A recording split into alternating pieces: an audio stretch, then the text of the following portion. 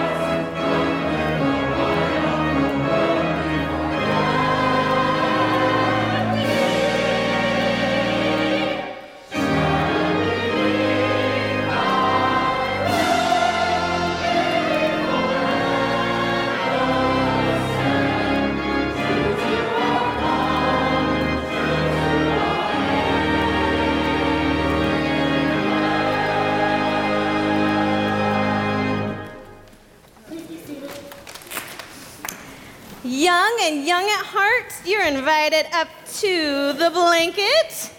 Josephine's gonna help me spread it out. Thank you for your help. Yeah, there we go.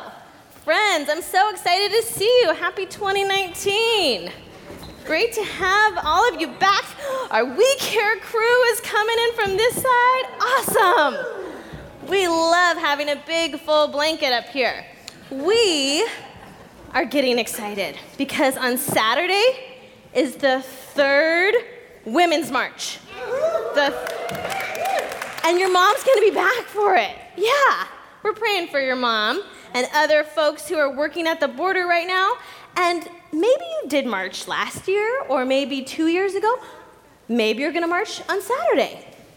And that is something we want all ages to feel connected to.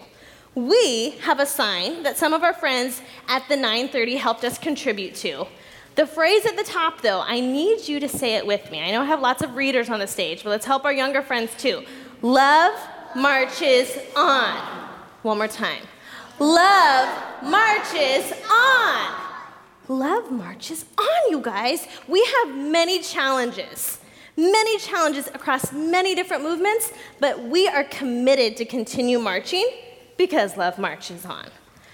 Young people have been reminding us of so much of our organizing and justice and love work for years, for decades, for centuries. Young people have been at the center.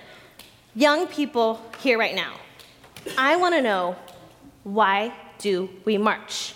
I have hashtag #WeMarchFor. I want your eyes up there. Your eyes and your ideas. Both.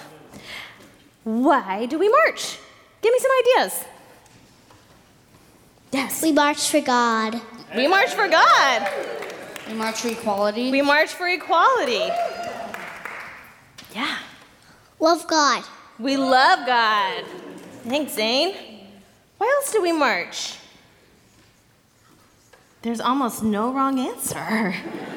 We march for so many different movements. We march for freedom. For freedom. Carla, did you have a hand? Helping people. Helping people. We march for homeless. Oh, we march for folks that are homeless. We march for folks in poverty. We are marching. Thank you for all these ideas. We are marching on Saturday, and we're going to keep marching beyond Saturday, too. So if you would like to join us in New York or D.C., talk to the grown-ups in your family. We would love to have you. Let's hold all of these ideas as we pray together right now. You can link up next to a friend. And grown-ups out there, let's remember to hold our young people at the center of all of these movements. Let's pray. Dear God. Dear God. Thank you that we can march with you. Thank you that we can march with you. On Saturday. And beyond. Because love marches on. Amen. All right, let's sing Sia Hamba and keep marching, friends.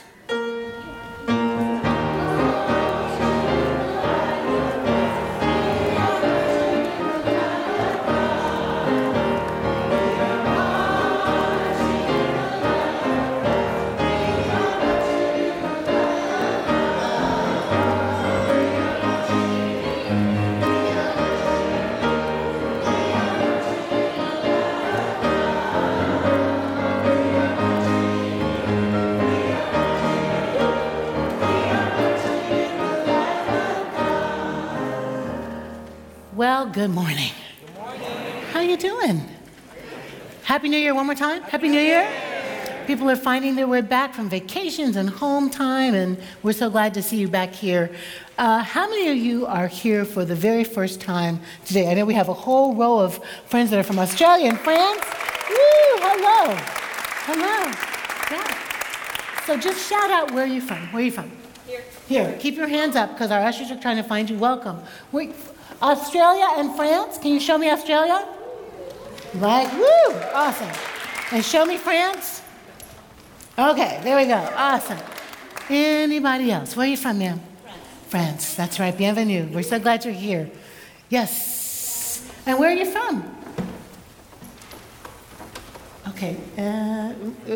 Whoever is from, where are you from? Where are you from? Greece. Hi. I'm so glad you're here. We don't miss you. We can't miss you. Yes. Yeah. Wow. Well, hello. Thank you for coming. Anybody else? Let's wave to all the people online that are from their couches, their coffee shops. Hello, we're so glad to hear you. Bless you, bless you. I have so many things to tell you. First of all, today is January 13. It's Baptism Day, so we're talking about Jesus and baptism, and the Reverend Rob Stevens is preaching. There's another ordination of one of our colleagues today at 3 o'clock at West End Church. So if you're wanting to go support that, Middle People, Rob's going and he can tell you how to get there. Next week is King Day, and we have a big day planned for you on King Day. On Sunday, we will start with 9 o'clock, some light food. At 9:30, worship 1. Between worship 1 and worship 2 at 10:30, Ruby Sales and I in the sanctuary here, having a talk, where do we go from here? Snaps for Ruby. Snaps right here. Where do we go from here? It's going to get jiggy because that's where we're at right now. So it's going to be wild and wonderful. So please come and think out loud with us about that. And then we'll worship again at 11:45. And then we'll have our soul food throwdown brunch. Yeah. And then finally, we'll show the movie, The Rape of Reese Taylor. Has anybody seen this film? I'm glad you haven't, because I want you to see it here.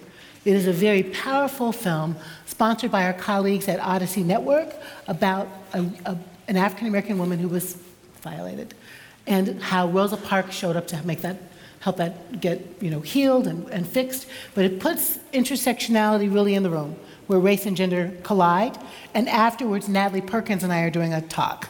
So just bring your slippers and get your King Day on from 9 in the morning till about 3. We so hope you'll do any part of that you can. We'd love to have you, okay? The day before that is the 3rd annual Women's March, and we are showing up in 3 different profound ways. One is that we will be in D.C. Amanda and I are going to D.C. There's a bus. The information's in the bulletin. It's also on the website. Please come with us if you'd like to. This year I'm on the steering committee, and I also get to speak. So I'm really excited about that. Because I got some stuff to say. Secondly, we'll be here in New York, and we'll be at the Women's March in New York, the Women's March, official march in New York, with Bertram and Marta. So those details are here also, but also on the website. And finally, and this is something that I'm really super excited about, because we're not the only activists in the room. Our beloved Allie Palmer of the rock group Betty has organized for the last 3 years a wonderful thing called One at One. And I don't think I've been more excited about her vision than I am right now, where there's so much messiness in the world. And also, women are everywhere. Women are incarcerated. Women are having to work on Saturday. Women are taking care of their kids. Women are in detention centers. But every single one of those women, Allie is saying we can stand together at one, be one at one. So you can find that information at oneatone.org, and Allie can tell you more about it, but we're going to be doing that too. Somebody say amen. Amen. I'm speaking that into the real world when I'm speaking on the stage at the Women's March. So there's lots more to tell you. I really feel like I want us to get back into worship, but I think I want to close these announcements with, the march is messy. We've talked about that. The movement is messy. I hope you noticed my Movements Are Messy poem, and I hope that if you like it, you'll share it, because that explains our point of view. We are not perfect. Okay, I am. But I try to keep that on the down low so you don't feel bad. But no, none of us is perfect, right? And the movement isn't perfect. It's messy. But we had a chance this week to meet with rabbis, and Linda Sarsour and Tamika Mallory, and the rabbis were so moved by the conversation. The rabbis are making a statement about the march, and they're going on the radio to talk about the march. That doesn't mean everything's fixed. It's not. But it is to say people are really trying to reconcile. My rabbi friend Steph Colin says, panim al panim, which is face to face. Isn't that good? Panim al panim, face to face. So we're working it out. We're trying. And I just ask you to keep them, all of them, and all of us in your prayers. Amen? Amen. All right, Bertram's going to help us pray. Thanks, everybody. Good morning, Middle. Before I move into the prayer time, I just want to offer a word of thanks and appreciation for this congregation. I think some of you know that my fiance Jason's mom, his mom passed away over the holidays, and so that kept me or took me away from here for a bit. But thank you for your prayers and the show of support that the entire staff and congregation have shown for us, and know that he really appreciates that, and we appreciate that as a family. As we move into our prayer time, I just want to invite you to, again, get grounded, to find that place of comfort in your body and in your seat, to focus on the breath that God gives us as life, and to quiet ourselves as we open our hearts to God in prayer.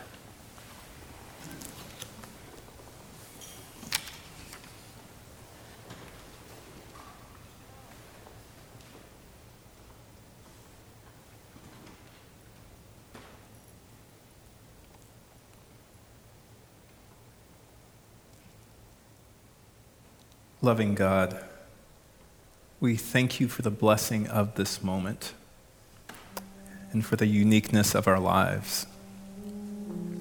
Regardless of what we've gone through, regardless of what we've lost or where we've been, just as you did with Jesus at his baptism, you have called us and claimed us as your own. We are your beloved, and we are grateful for that, God. In this second week of January, we come today hoping for the gift of new life for this new year.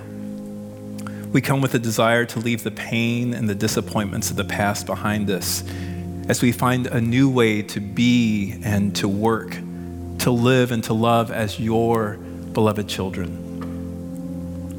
God, we are people filled with expectation. We desire and expect healing in our bodies. We want broken relationships to be repaired. We hunger for justice in our city and in our world. Holy One, hear our prayers for the blessings of this new year before us. God, we know that also when you came into the world, immediately you were forced into exile. And today we pray for asylum seekers. We pray new life for them and new beginnings for them.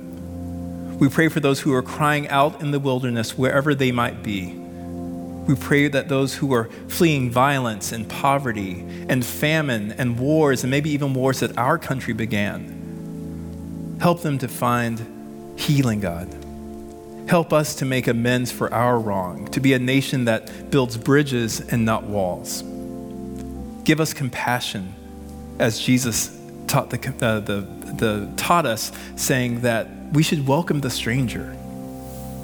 Help us to give them safe haven and food and water and medical care and rest for their souls. And God, we thank you for the members of this congregation who are right now at our southern border. We pray for Amanda and for Kelly and Elaine, for the ways that they're opening their hearts and offering their hands and their love to be your presence in that place. God, keep them safe while they're there. Bring them back safely to us. And we pray for those who are still yet to go to be your people and to show your love and to claim your justice and compassion there. God, we pray for all who are involved in this upcoming week's Women's March, whether it's in DC or New York or around the world. As Jackie said, movements are messy and we are not united in everything, but help us to unite in what's most important, that every woman and every girl should live with dignity. That regardless of their skin color or religion, that she was born into a world where she deserves to be free. She deserves health care. She deserves a fair education, equal pay, and to feel safe in her body. God, we pray for people who are struggling with new diagnoses this week, who are living with uncured ailments, and for those who are on the mend. Be as near to them as the air they breathe. Comfort those who are hurting and lonely and doubtful, and those who are afraid as only you can. We pray for the blessing of a new life to wash over us and all your people. Holy Mystery, we give you these words from my mouth and the prayers of our hearts, trusting that you hear us and you respond with grace for us. We pray this in the power of all your sacred and holy names. Ashe and Amen.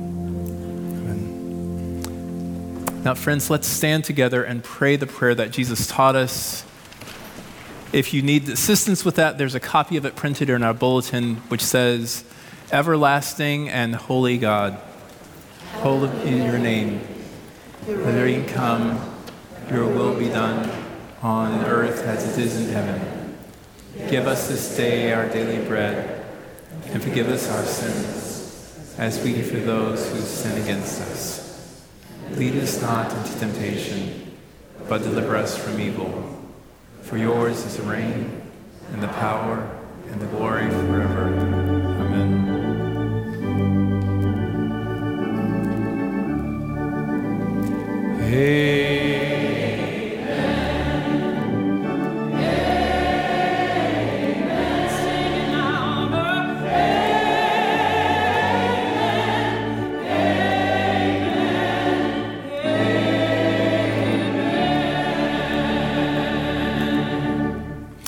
Family, God has made us one by faith, by love, by grace. Let us turn to one another and share the peace of God with each other, our family, our brothers and sisters, in God's name. The peace of God be with each and every one of you.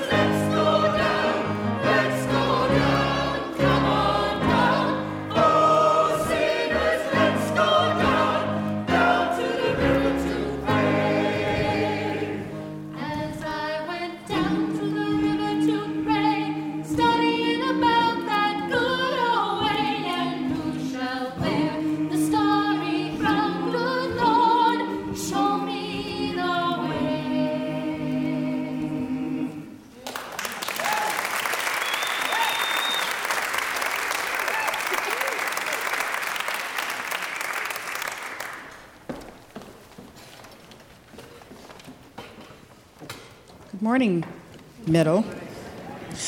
I'll be reading from Luke, third chapter, verses 15 to 22. Listen for a word from God. As the people were filled with expectation, and all were questioning in their hearts concerning John, whether he might be the Messiah, John answered all of them by saying, I baptize you with water, but one who is more powerful than I is coming. I am not worthy to untie the thong of his sandals.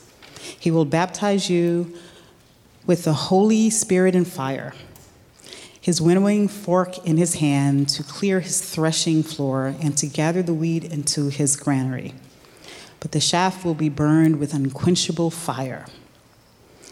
So with many other exhortations, he proclaimed the good news to the people. But Herod the ruler, who had been rebuked by him because of Herodias, his brother's wife, and because of all the evil things that Herod had done, added to them all by shutting up John in prison. Now when all the people were baptized, and when Jesus also had been baptized and was praying, the heaven was opened, and the Holy Spirit descended upon him in bodily form like a dove.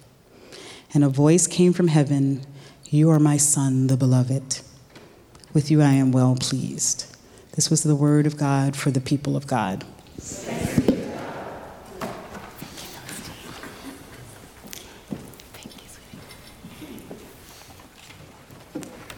Let the church say amen for Deacon Philistine Travis. Woo! Amen. She's been a deacon a long time, but now she's got the official. Good morning, Middle. I don't even know if it's morning anymore, but it is so good to be here and to see y'all in person. I've been looking at y'all on TV. Christmas Eve was something special, and I don't think it's ever happened before. And I think it's going to change the world. Already has. But to have that voice, Jackie's voice, and the sermon embodied by this congregation, Charles, you did it. It was awesome. It was awesome. So I've been excited to come back here. The sermon title, and I promise I won't do my 10-minute warm-up, but the sermon title I sent to Jackie and Bertram as a joke, Make Baptism Great Again, and I went to sleep that night, with 0% of me thinking that they would take it seriously. But they did, and they thought it was a good title. So I said I'd go with it, but I made Jackie preach with me if I was going to keep the title. But it has gotten us somewhere. And if you're curious where we're going with it, you're not alone. So if you would, please pray with me. Oh, Holy Creator God, we give you thanks for this opportunity to be in your house this morning, to bring us back again another week, to celebrate your goodness to us in the company of your creation, your precious creation, those sitting to our left and right. Give you thanks for the opportunity to love one another as an act of loving you. When we love you, we are loving one another. Now may the words of my mouth and meditations of all of our hearts be acceptable in your sight, our Lord, who is our rock, our liberator, and our Redeemer. Amen. Amen. I stepped in the water, and the water was cold. Chilled my body, but not my soul. Wade in the water, children. Wade in the water. God's going to trouble the water. Today's scripture and this Sunday in the liturgical calendar is, in fact, about baptism. If you've ever experienced a baptism or been told about it or been one here, you know that it can be a joyous occasion where the church accepts new members of the community and affirms God's claim on them as God's very own.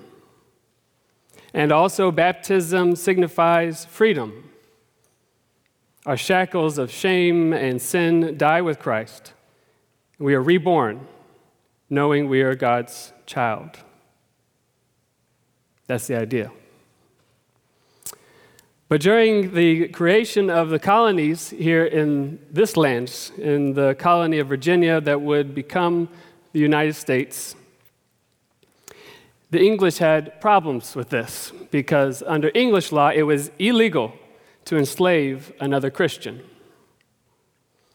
But in 1667, the Virginia House of Burgess took care of this problem of baptism making people Christian, enslaved people, when it passed Act 3. It said, whereas some doubts have risen whether children that are slaved by birth and by the charity and piety of their owners, made partakers of the blessed sacrament of baptism, should by virtue of their baptism be made free.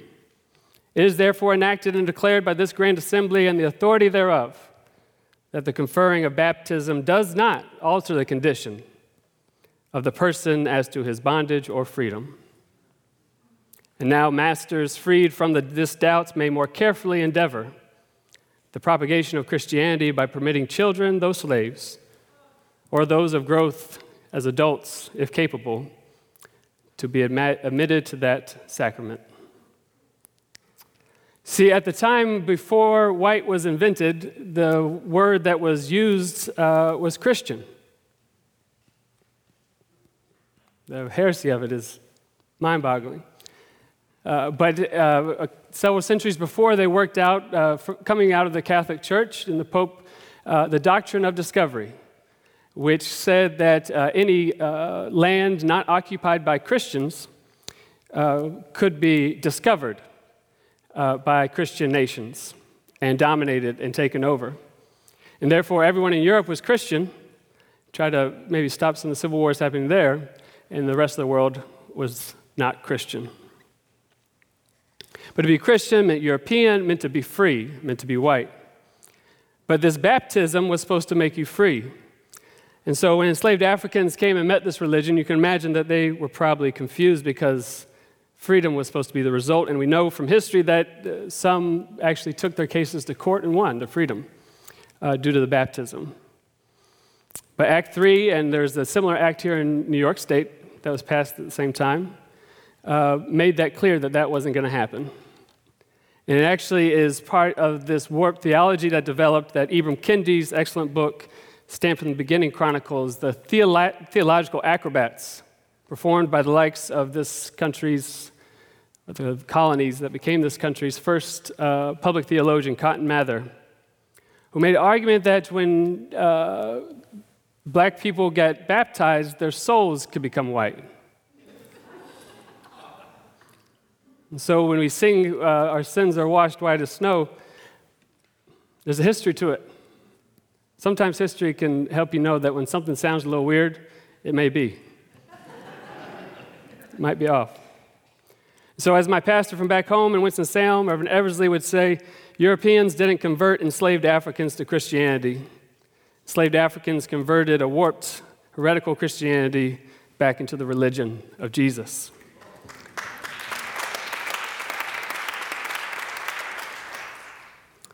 Some say Peter and some say Paul, but there ain't but the one God made us all. Wade in the water, children, wade in the water. God's going to trouble the water. This year marks the 400th anniversary of the arrival of the first Africans in the English colony, brought on a Dutch ship in August of 1619. And there began the history of this nation, building the wealthiest, most powerful empire in the history of the world on the back of stolen people on stolen land. And over the past few months, I've had the opportunity to become a trainer with the Racial Equity Institute based in Greensboro, North Carolina. And I've learned a great deal. But the Racial Equity Institute has developed what I think is a powerful metaphor and allegory for understanding the current reality of this 400-year history. The scriptures tell us that parables and metaphors are helpful in creating containers to understand deep and complex issues. And so the metaphor goes like this. It says, if you could imagine a body of water that you're familiar with, that you may find yourself walking by, a lake, a river, and you walk by one day and you see a single fish, belly up, dead, you might wonder what happened to that fish. You might wonder where things went wrong with that fish. You may wonder where the fish's family went, if they were involved in raising that fish well. Wonder if the family raised them with the values of survival and doing well in this world. Wonder if it went to a fish school that had a culture of excellence or was disorganized in the inner city. Whether without the right role models and mentors, he or she fell in with the wrong fish friends. But the next day, if you go by that same body of water, and over half the fish are belly up, we would hope that we would start asking a different question. What's wrong with the water?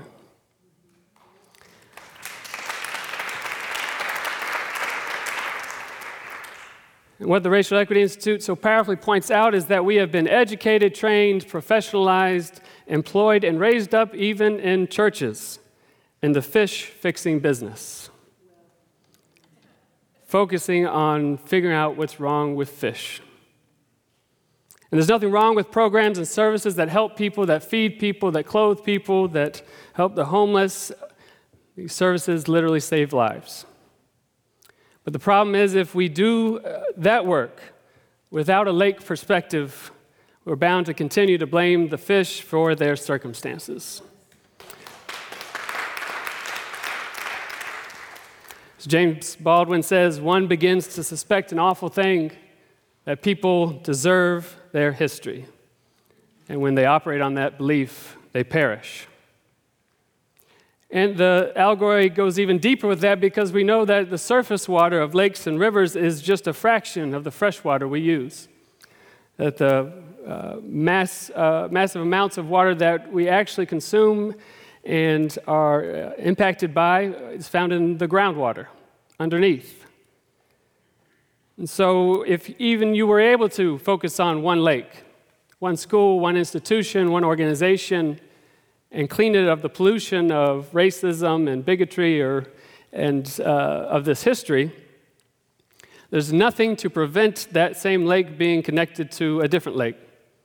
And all the different lakes that are around it, institutions, organizations, and the new fish that come into that lake will be poisoned at the same rate as before.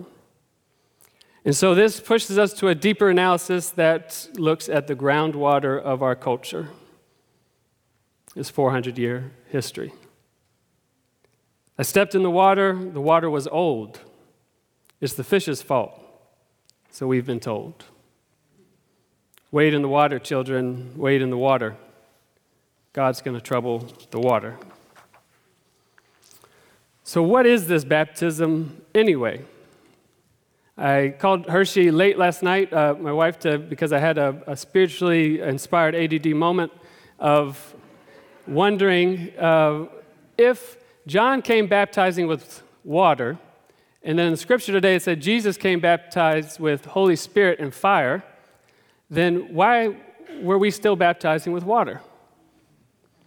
And she had a very quick response and clear, as often she does. And she said, fire would be just a little too messy. And besides that, we do baptize with Holy Spirit, with God, the Creator, Jesus, the child, Holy Spirit. And in Luke, we can know that the Holy Spirit and fire point us toward the day of Pentecost, when the Holy Spirit comes as tongues of fire, where the Holy Spirit is what Dr. King called the community-creating force that moves through history. Its first act making people intelligible to one another, being able to hear one another from different places in the world. So I want to offer this morning that our privatized notion of salvation, our commodified religiosity, has helped build the warped moral foundation that blames individual fish and forces us to ignore the water in which we all swim, forces us into a zero-sum game of salvation that it's only private. And I'm not saying that it isn't personal. It is personal. But there's also something collective about it. And actually, if we try to do this walk of faith and walk of baptism and salvation all on our own, we are going to run into trouble. And I think the House of Burgess was right about one thing in 1667, that baptism can be dangerous, can be a danger to the status quo. Because if you are baptized or saved, it is your obligation to create an environment in which all God's children can experience salvation, can experience liberation, regardless of what routine they went through in their baptismal status. Many of you have been baptized by water, but others have been baptized by Holy Spirit in the streets, in marches and protests, in your organizations with the fire of love. And that is how we could make baptism great again. Maya Angelou said it simply, when you get, give. When you learn, teach. Grace is an abundant resource. Brian Stevenson says in Just Mercy that if we are ever to get to deal with the legacy of racism, we'll need to get proximate to the problem, to get close to the problem. And you here at Middle Church know that wading into the water may mean that trouble will come. But wading the water will mean that the right type of trouble will come, because God will trouble the water. Jackie?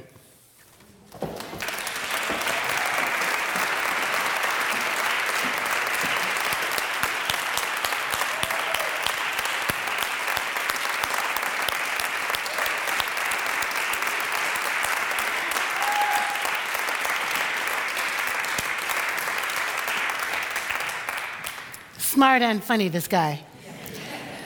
The reason that Bertram and I are both so captivated, though, by Rob's sermon title is because it was funny and also prophetic. You know, there's something about making baptism great again, which is about making Christianity great again, which is about making Christianity Christian again, which is really about dialing back some stuff. You know, first, Jesus was a Jew, not a Christian. So anytime the church thinks its job is to shut out the Jews, are you kidding? That is the most ridiculous concept of life. How are you going to, in the name of the Jews, shut out the Jews? 2, Jesus got baptized but was already the child of God. The baptism didn't make Jesus the child of God. God just whispered, "That's my guy." I like paraphrasing, but just sort of acknowledging, you know, like not like, "Oh my goodness, suddenly he's my guy," but like, "Yeah, that's my guy, and I'm pleased with him." And so baptism in itself is not a kind of identity maker. It's an identity confirmer. And it is for everyone. I say that again. It's not an identity maker. It's an identity confirmer. And it is for everyone. I love the way Rob said it's not just about when we put the water on you, but it's when the breath of God blows on you in the streets. That is baptism. When we're doing the work we do to heal and love the world, that is grace upon grace calling us to baptism. I'm not trying to minimize the ritual of baptism. I'm trying to expand the ritual of baptism. It is the ritual of acknowledging whose we are and what we're called to do. So if that's true, then I'm going to say we make baptism great again when we, like Amanda and Kelly and Elaine today, and like Darren and Christina and others before, when we go to the river, the Rio Grande River, to pray, to make space for people to do sanctuary with people who are trying to find a safe way, I think that's making baptism great again.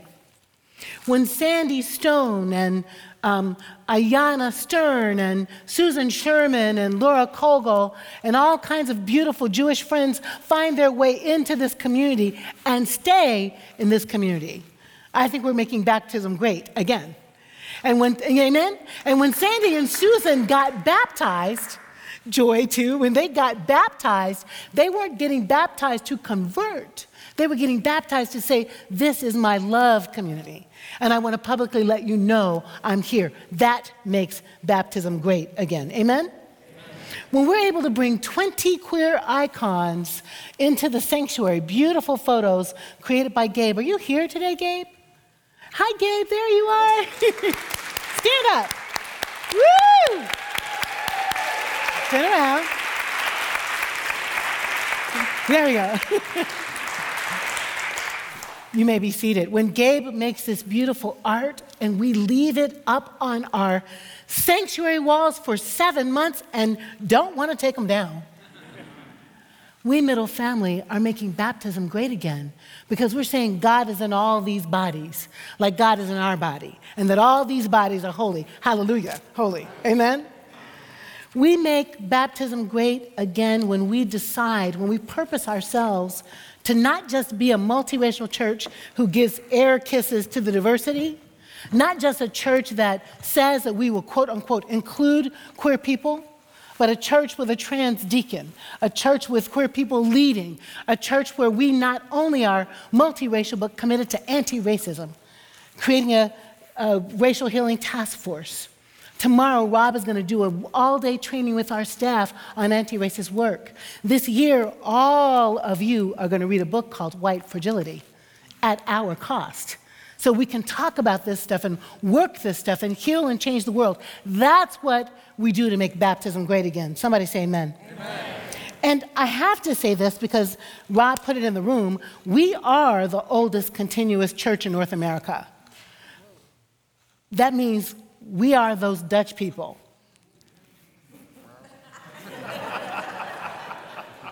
That means we're the ones, that's why this looks like a ship. We are the ones, we are the legacy of the ones who came here and stole the land from the Lenape people. And we are the ones who built the church on the stolen land that we stole for $23. And we are the ones who enslaved Africans. And we are the ones who baptized them and kept them as slaves. Not us, but we. And so isn't it remarkable that we're also the ones who throw down love is love is love every day and twice on Sunday, literally. Yep. And isn't it wonderful that we're also the ones who've been transformed by Spirit to put love is love in the world on Pride Sunday, to acknowledge the permanence of racism and push against it, and to do that crazy town, amazing Christmas show that people are still writing us and talking about us. Nobody knows how to love better than you know how to love, Middle Family. That's baptism as well. So I'm wanting to say baptism is not a one-time action like, woo, I'm sprinkled and here we go. Or I've been dipped and raised up and shaken dry and I'm good to hook. Baptism is an ongoing process. The tense has to be right. We get baptized and we keep on becoming the people of God. We get baptized and we keep on becoming the transformed lovers of the world. Rob and I were wrestling about what kind of ritual to give you. Do you know why we kiss each other during passing of the peace? Do you know why? Who knows why? Rob knows why. Virgil knows why. Because the first ways people got brought into the church was with a holy kiss. The first ways people got ordained was with a holy breath. Come, Josie, ask your question. In other words, I'm baptizing Allie with a kiss of breath. Do you understand what I'm saying? Are you with me? It doesn't have to be French kissing. Also, during peace, we kiss to share love.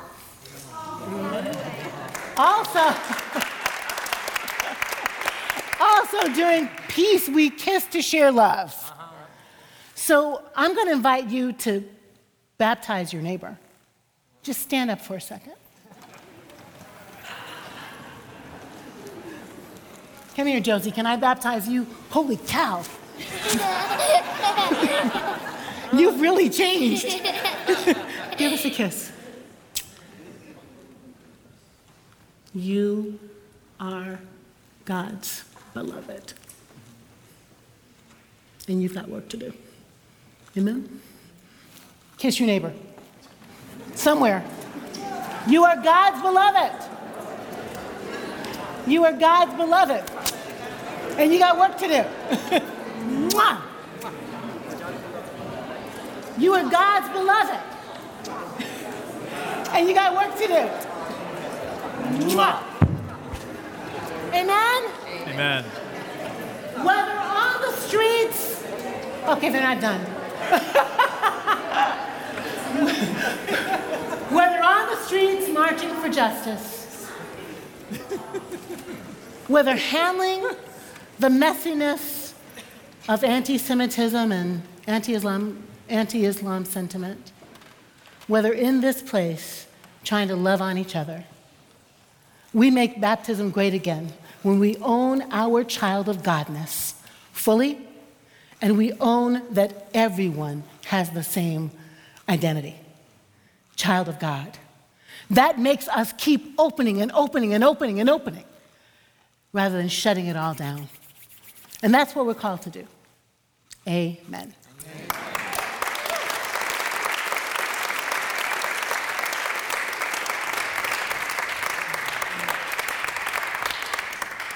I bet you weren't expecting 2 sermons today.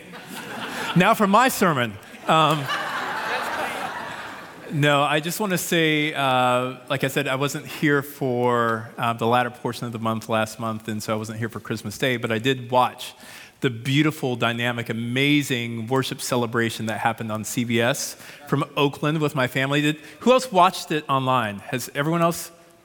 Who's not watched it online? Go to Middle Church this afternoon and watch the most amazing Christmas Eve celebration that you'll ever see in your life. Your heart will be lifted. Even though we're post-Christmas tide, you will feel the Spirit, and you will be baptized again. One of the things I do want to say, yes, it's true.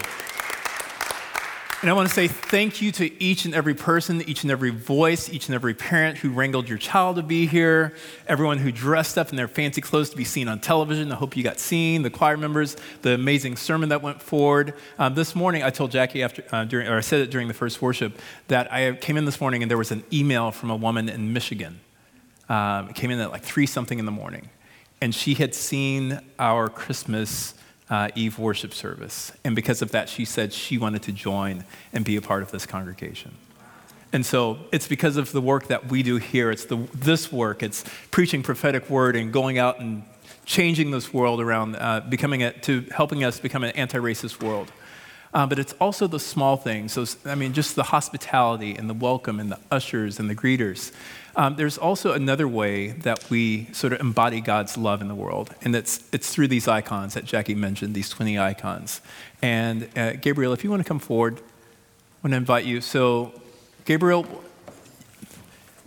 people are coming down. Turn around. The icons are coming down this week.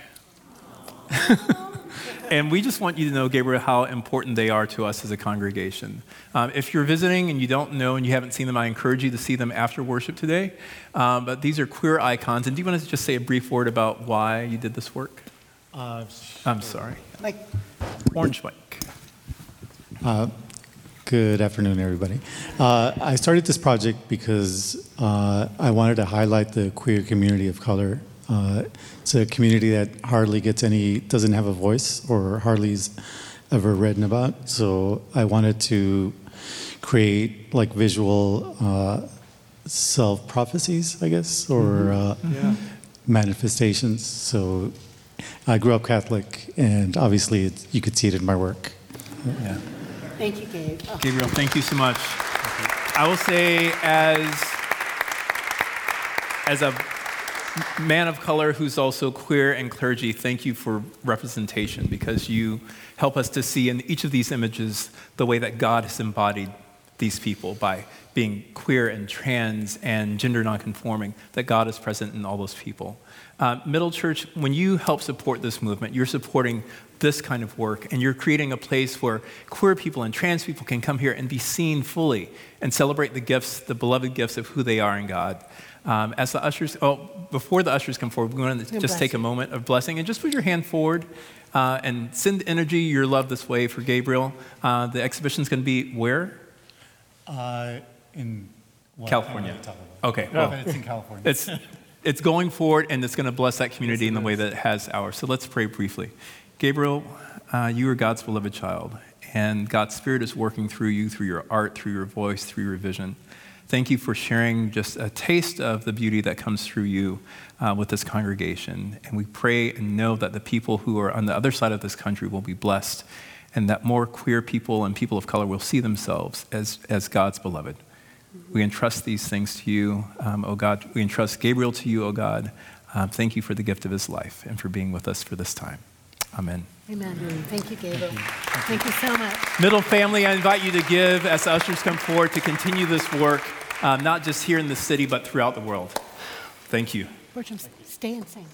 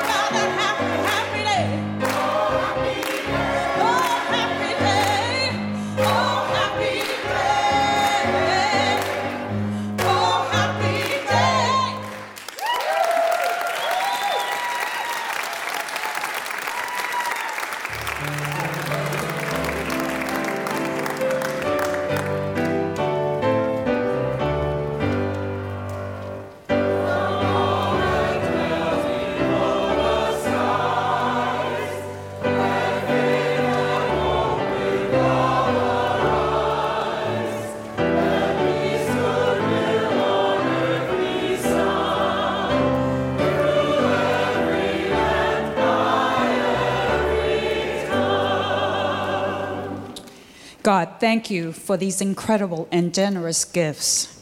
May they multiply in abundance so we can continue the work for justice and resist injustice. So we continue to feed the hungry. So we can continue to clean the waters. In your many names we pray and give you thanks. Amen. Amen.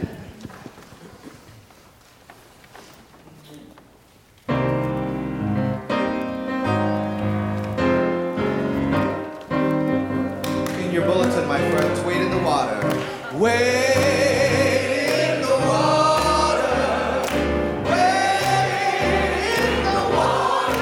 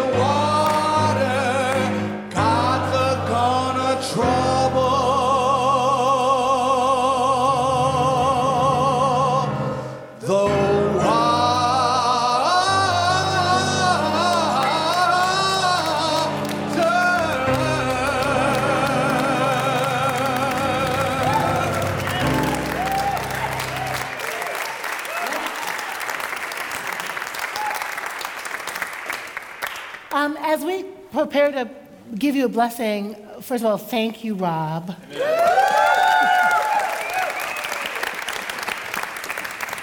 One of the things that I know people wrestle with a bit here is, we'll be like, and they came and then they went, and they came and they went. Rob is a beautiful example of what we're trying to do here. We snatched him before he even finished seminary, honey. And look at what a beautiful job he does in the world and in this place. So we're so proud to raise leaders like Rob and Bertram and Amanda and Christina and Marta and just all the things. Marta is getting married. Woo!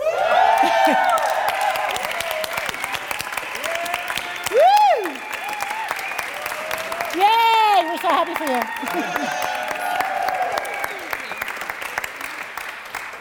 Natalie Perkins is tweeting online all the time now, talking to us, and she told me to tell you that. I'm telling you, she's trying to have a conversation with you.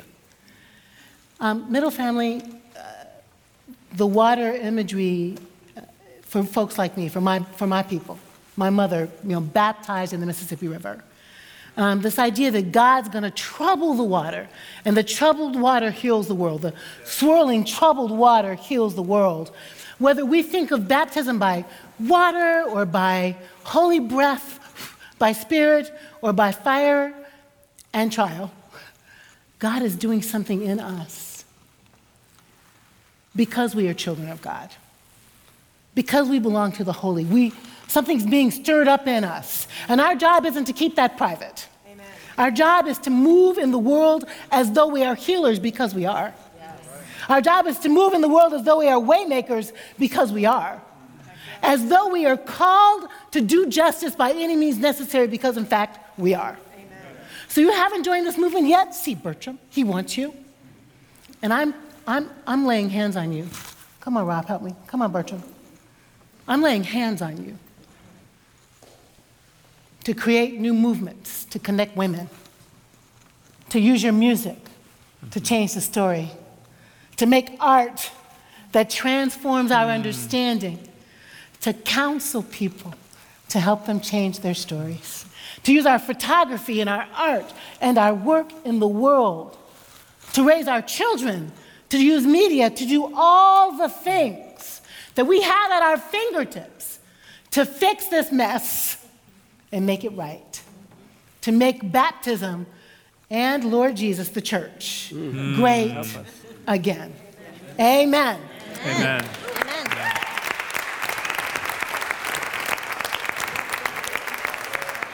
Thank you, baby. Amen.